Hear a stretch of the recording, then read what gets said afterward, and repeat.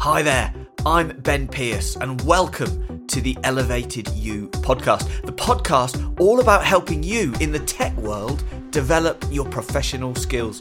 Each episode we share the top tips, failures and lived experiences of people thriving in the same world as you. I'm so glad you're here. So let's get going. Hey folks, and welcome along to this episode. Now, today I wanted to talk about something that I spend a lot of time working on with people, technical storytelling. So today I've invited a wonderful chap to be the guest host of the podcast, Mr. Don Carmichael. Don, could you introduce yourself? Oh, yeah, Ben, I'm blushing. You can't see it on podcast, but I'm actually blushing. So I'm Don Carmichael. I have a pre-sales enablement company, which is called, guess what? doncarmichael.com. So I've been in pre-sales over 35 years, all the different kinds of roles. But actually, I evolved into running pre-sales enablement and development for in EMEA for both SAP and Oracle. And I've taken those skills, kind of moved them on to kind of courses, workshops, keynotes, that kind of thing. And I'm very, very interested in the future of the technical selling, the pre-sales role. So that's me. Brilliant. Well, thanks, Don. So I guess I'll hand over to you. So Don, over to you. Excellent stuff. Yeah. I suppose the first thing we should do is kind of break that down, technical storytelling, because just before we press record, you were telling me that actually there are several things that are constituent to that. One of them is public speaking, but also the kind of the storytelling element to it. So how do you break down technical storytelling? Yeah, so for me, it's about effective communication and effective influence in the tech world. So and when I break that down, like how in the tech world, where it can be really complex, and we've got a very varied audience, from business decision makers through to enterprise architects, through to developers. So where it can get very high level or very low level, how can we break that down so that we can be effective? And so the technical storytelling course really breaks into four areas that I look at it. Firstly is about the audience. And so making your content relevant to the audience, whether it's the chief marketing officer or whether it's the group of graduates you've just hired, it's making it relevant. So we think about that. Then we think about how do we create great content, which has got a great flow that looks really nice, that's structured brilliantly. So you've got great content. Then we think about how do you deliver that? How do you be authentic? How do you manage your performance anxiety and that kind of stuff? So we think about how you deliver that well. And then we think about how do you do that in the many different environments you need to do that, whether that's on stage at a technical conference, whether that's in an intimate meeting, whether that's over Zoom or Teams, or whether that's on camera. So it's almost like an end-to-end from nothing through to really effective communication, but all of it sort of aimed around this tech world that can get really complex. Oh, yeah. What struck me when you were saying that is that, with lockdown and everything, we've had this situation where everybody went kind of remote and Zoom. And there's a lot of us who've been in the industry a while. It's actually very difficult going back to doing it live because we're really, really rusty.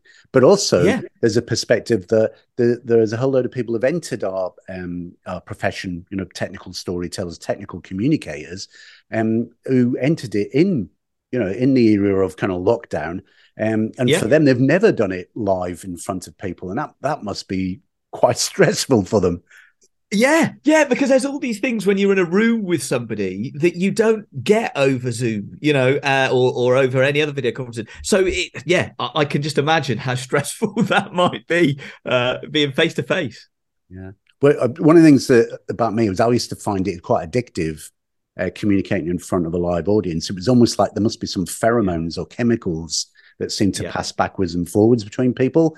And when I kind of got to a stage in my career where I just wasn't allowed to do that anymore, the live thing, I missed it. And one of the things I started doing instead was I'd always been a musician, was started to do open mic nights in pubs and things like that. Right. And the main reason I was doing it was give me that kind of stress level, but Yeah. also give me that kind of communication thing, where people hopefully enjoyed what I was playing and singing.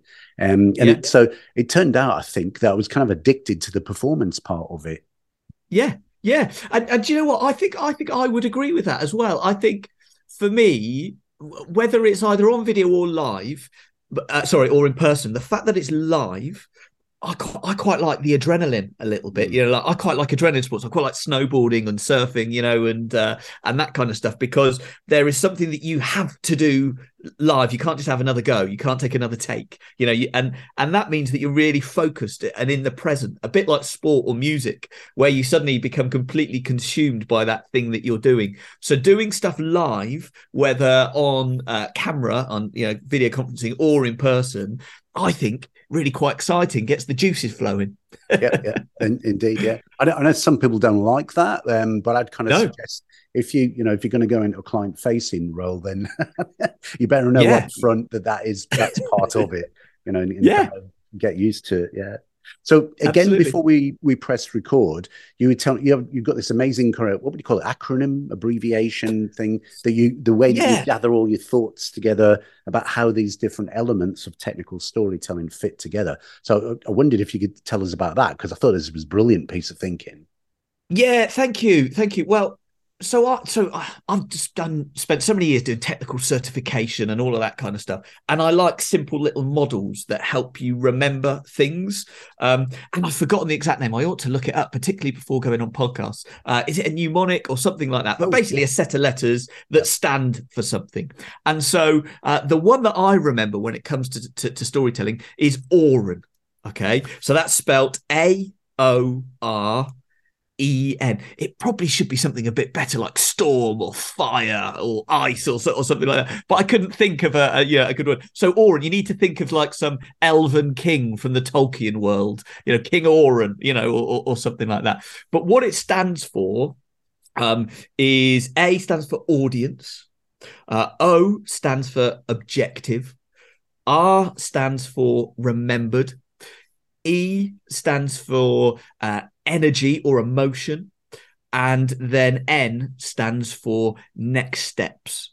And so whenever I'm thinking about, right, I need to either present or communicate effectively with this group or these people in an important meeting or an important presentation, I think of that, and I've got a template, so I write that down, and it acts like a guiding star, like the North Star that keeps me anchored and on point in the communication that we're going through. Wow. Wow. I mean, some people who are listening to this might kind of go, oh, well, some of that I get, but wow, I would never have thought, to plot up front and think about the kind of emotion or energy I need in it. Yeah. So some of that is real, really subtle and quite different. Yeah. So it's interesting, the energy. So I'm a musician as well. Actually, you said you were a musician, and whenever I'm planning a playlist, or like we'd be doing a set list or that kind of stuff, I would always think about the energy. Because there's a great quote from Maya Angelou, and I'm going to misquote it because I haven't got it right in front of me, but it's something like, people will forget what you say, people will forget what you do, but people will never forget how you made them feel. Wow. Because that's something, you leave that gig, you leave that sports match, you leave that thing going, I remember this feeling.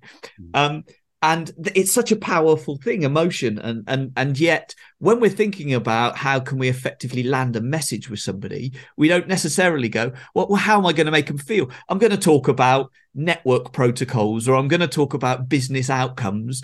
But are you thinking about, well, actually, I want them to feel at the beginning a bit angry that they are doing this outdate. They've got all this technical debt, for example.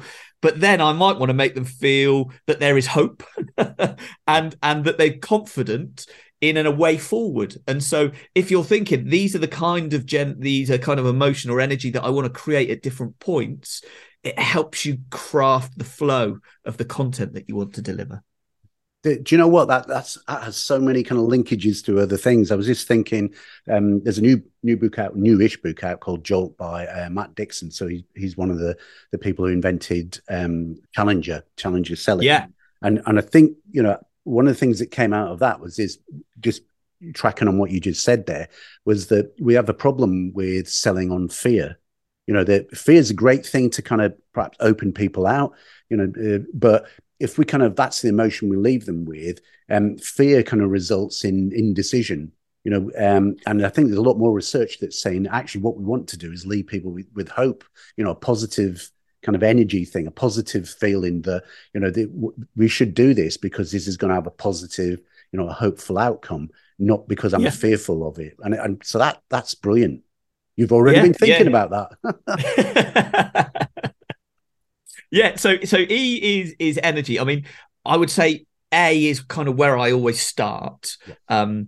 And A is where I always start because A is for audience, of course. Yeah. And I think so many people, when they're thinking about doing a presentation or in a sales conversation, it becomes a bit about them. What am I going to say? How am I going to do this? And actually, if you flip that round and go, hold on, who's my audience? I need to understand my audience. And if the purpose of this situation now is to be relevant and give value to my audience, it helps you create the content that they want to hear. But also for those people that are sort of getting a bit of performance anxiety, it helps to take you out of the equation a bit. It's about this great message that you want to talk about and these people getting value. It's not about you. It's about them getting value on this great message that you want to give to them. Got you, yeah. So the O, I think you said, was kind of objectives. So does that link to, because the N was next steps, which I'd love to talk about in a minute. But do the two things kind of link together, do you think? Moving from objectives to... Absolutely. I mean, so when I think about objectives, I like to think of it from two different perspectives. The first perspective is the audience objective, because I always try and put the audience at the center of everything. So when the audience sits down with you, what is their objective that they want to get from this session? Do they want to find a new way forward? Do they, what is it that they are hoping to get from this? And if you can then think about that and use that to help you craft your content and your next steps and everything else, that's good. But then the other thing is selfishly, what are your objectives that you want to get from this? So the customer is looking to try and get a way forward in situation X. Maybe you're looking to try and get a sale if it's a sales conversation. Maybe if it's that you're trying to build energy for a type of technology, maybe you're getting some more champions of this technology that you're kind of driving. Maybe it's a business stakeholder that you're talking to, an internal business stakeholder, and your objective is you want to get their support to take your architecture forward, or something like that. So you've kind of got what are they trying to get as their objectives and what are your objectives, which then does couple to the N, which is the next steps, because whenever you go into this kind of presentation, you want to be thinking about what's going to happen afterwards. This is only a little piece of a much bigger puzzle. And so planning what those next steps are very closely linked to that objective.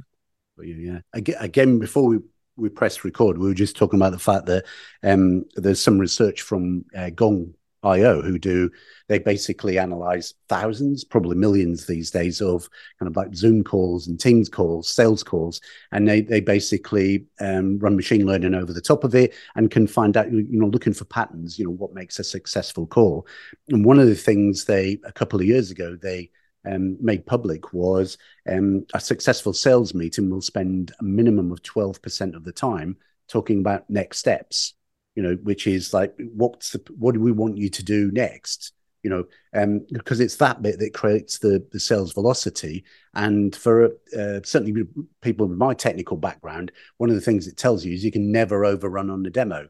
And whatever you do, never overrun, because you need to leave that 12% there to create the velocity of what's going to happen next. What is it we want of you or we expect of you? So, hugely important. I wanted to come to the bit about being remembered. And this kind of goes to, it's called technical storytelling, about the power of stories and being remembered. I know we talked about the fact that there's a statistic. I think it's was it Made to Stick book, which is quite old now, but it had this statistic. It was something like 64% of people will remember a story, but only 5% of people remember statistics. So, so stories are hugely important, how you're going to be remembered. Yeah.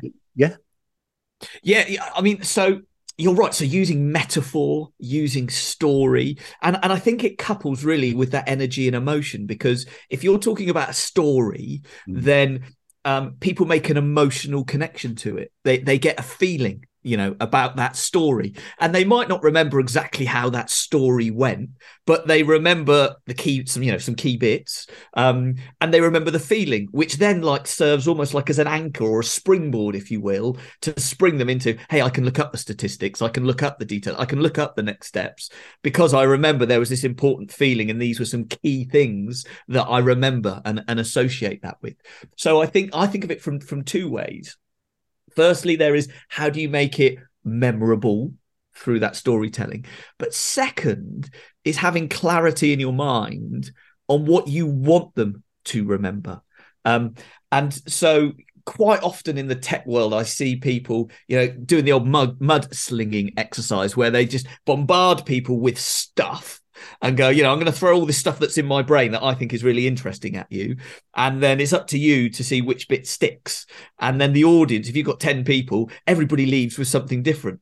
And I would say probably a better approach is to say, well, what are the 3 things you really want them to remember? You want them to remember that this thing is a really performant way forward, and it's going to resolve issues A, B, and C, and it's very secure, let's say, for example. Those are the 3 things that you want everybody in the room to remember. So how do you structure everything around those 3 things? We don't need to be talking about all these other things that your product might do or might not do, or your solution might do. What we want to talk about is those 3 things, and anchor around those 3 things. And our stories and our metaphors are going to be anchored around those things, which are going to be driving the emotion and energy that we want to, which all comes together as a whole to hopefully be relevant to the audience and drive some next steps. Yep, that's brilliant. Yeah.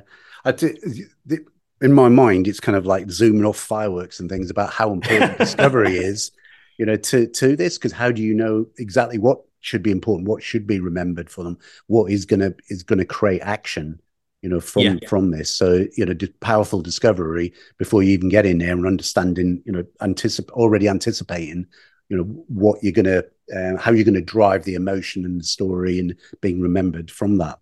So, yeah. So AOREN's great. So just going back to, because obviously this is a series of workshops that you do, how do you kind of organize, do you split things off into like a public speaking part of it or a storytelling part of it? How do you split things off? Yeah. So the way I kind of like to talk about it and think about it is in 4 sections, really. First section is all about that audience. So how do you understand your audience? And I think the key word there is around empathy. How do you build empathy for your audience so that everything you do is going to be of value and of relevance to them? And, we go through some practical tips on how you can use LinkedIn, a checklist of questions to ask. I guess that discovery type piece that you were talking about there. So that's the first way I think to think about it, because then you're audience centered, you're anchored on your audience. Next thing then I think about is how do you create great content, really compelling content? So it's got a great structure, it's got a great flow, it's got good storytelling and metaphors in there, it's got great visuals, it's got great demos that are appropriate, ambitious but work, that kind of stuff. So I then talk about the content. So we've got, how do you, the audience first, then the content, then maybe what you'd think of as more as those traditional presentation skills, So how do you be you? How do you be authentic on stage? How do you deal with perhaps performance anxiety, which everybody gets, whether that's, some people might get that in a smaller room. Some people might get that if they're about to do a TED global conference, but everybody gets, performance anxiety at some level. So how do you cope with that? And then, more of the, how do you manage your body? What do you do with your eyes? That, and what do you do with your voice? Those typical more presentation skills, working on you. So I think about the audience, I think about the content, I think about you. And then the final section is then, how do you translate in the different environments that you find yourself in? So whether that be on a video call like we are now, whether that be in a small meeting room, whether that be on a big stage at a conference, or the one that is happening more and more and can be really powerful but really hard is hybrid, where you've got an audience in front of you and then some technical wizardry to beam that to the rest of the world. And how do you succeed in that environment? And that's becoming more and more important. And I've seen some shockers. So how do we, land in that hybrid? So basically you take that relevant message with great content that you deliver well, and you do it very effectively on the medium or the modality that you need to deliver it over. Yeah. Just going back to the thing about hybrid presentations, I think there was some research, I think it was early last year, quite high profile. So it might have come from somebody like HBR. If it didn't, apologies to them, but it was definitely that hybrid is the worst environment for doing any kind of communication. Because the only thing you can do in the end is go for lowest common denominator, which is, even if you're kind of live and you've got some people joining remotely, is you've just got to assume that the only way you can communicate is if you were remotely. So almost kind of like ignore the people in the room, because you're trying to get the lowest common denominator is the person who's dialed in remotely. Do you know what? Can I challenge that? Ooh, good. And say and if it is Harvard's Business Review, they're very smart people, so I'd probably regret that. But I would completely agree with that, and say I would rather be more aspirational, and I would rather elevate it and make it everybody first-class citizens, but acknowledge that we're different, and give things for different parts of that. So, for example, I want to give a great experience to people in the room. So I still want to make it interactive. Maybe I want to get people to put hands up. I want to, use gesticulations and body language. I want to do those things that you might do on a stage. But also, I'd love to be inclusive of the fact that there's people in different geographies, that wouldn't be able to be here otherwise. So let's include them, make them part of the fun. And sometimes we'll say, hey, we're going to do a poll now. And then you stick something that is aimed at the remote audience, but can still engage with those that are there. So you acknowledge that you've got the two audience types. You make sure that you've got some great engagement for both types. And we try and build it so that we're there as a group together. So I disagree and say it takes work, it takes preparation, it takes a good tech setup. But if you do those things, then you can make hybrid brilliant. And if you think about it, that's what live TV is. If you think about all those live TV shows that people love watching at home, but that people enjoy in the audience, they're just a massive budget production of a hybrid event. And so what we're trying to do is scale back that production, but still get that level of engagement with both audiences. So I challenge them and say it's possible, but it's hard, and you've got to think about it. That's brilliant. There you go. The advice from a master at doing that. Brilliant. Yeah. So we're coming towards the end of this podcast. So there's a couple of things to ask you, Ben. Is what would you want as the main takeaways from from the audience from having listened to this? So what I'd love people to take away is, firstly, anybody can raise their technical storytelling game. Sometimes people think they are born with it, and hey, I'm an introvert, or hey, I don't like it. I completely disagree with that. And some of my favorite communicators would identify as introverts. So that's the first thing I would say is, hey, everybody can raise their game. And so then what I'd say is, check me out on LinkedIn. I'm putting up loads of content out there on LinkedIn. That's probably my main vehicle for engaging with folks. So come and connect with me on LinkedIn. That would be lovely. And if you're interested, the course is now live, so anybody can get it. And it's www.elevatedyou.live, where you can get more information. That's it. Yeah. And my big takeaway, fantastic, all of that. My big takeaway, that I love that, the AOREN, just the way to, so it's about audience, objectives, being remembered, having a story, the energy, emotion, and the next steps. That I love things like having an engineering background. I love people simplifying things all the way down into, like you said, would decide it was mnemonics, an acronym abbreviation? I think a mnemonic. I'm going to go for that, and yeah. I'll look it up later. Brilliant. Okay. Thank you so much, Ben. It's been absolutely brilliant. Thank you so much indeed. Watch out for the next podcast. All the best. Bye-bye. Thanks, Don. Bye-bye. So there we have it. Thanks for listening. Please do subscribe to the podcast and rate the show. It really helps spread the word. And check out our technical storytelling program to help build your influencing and leadership skills.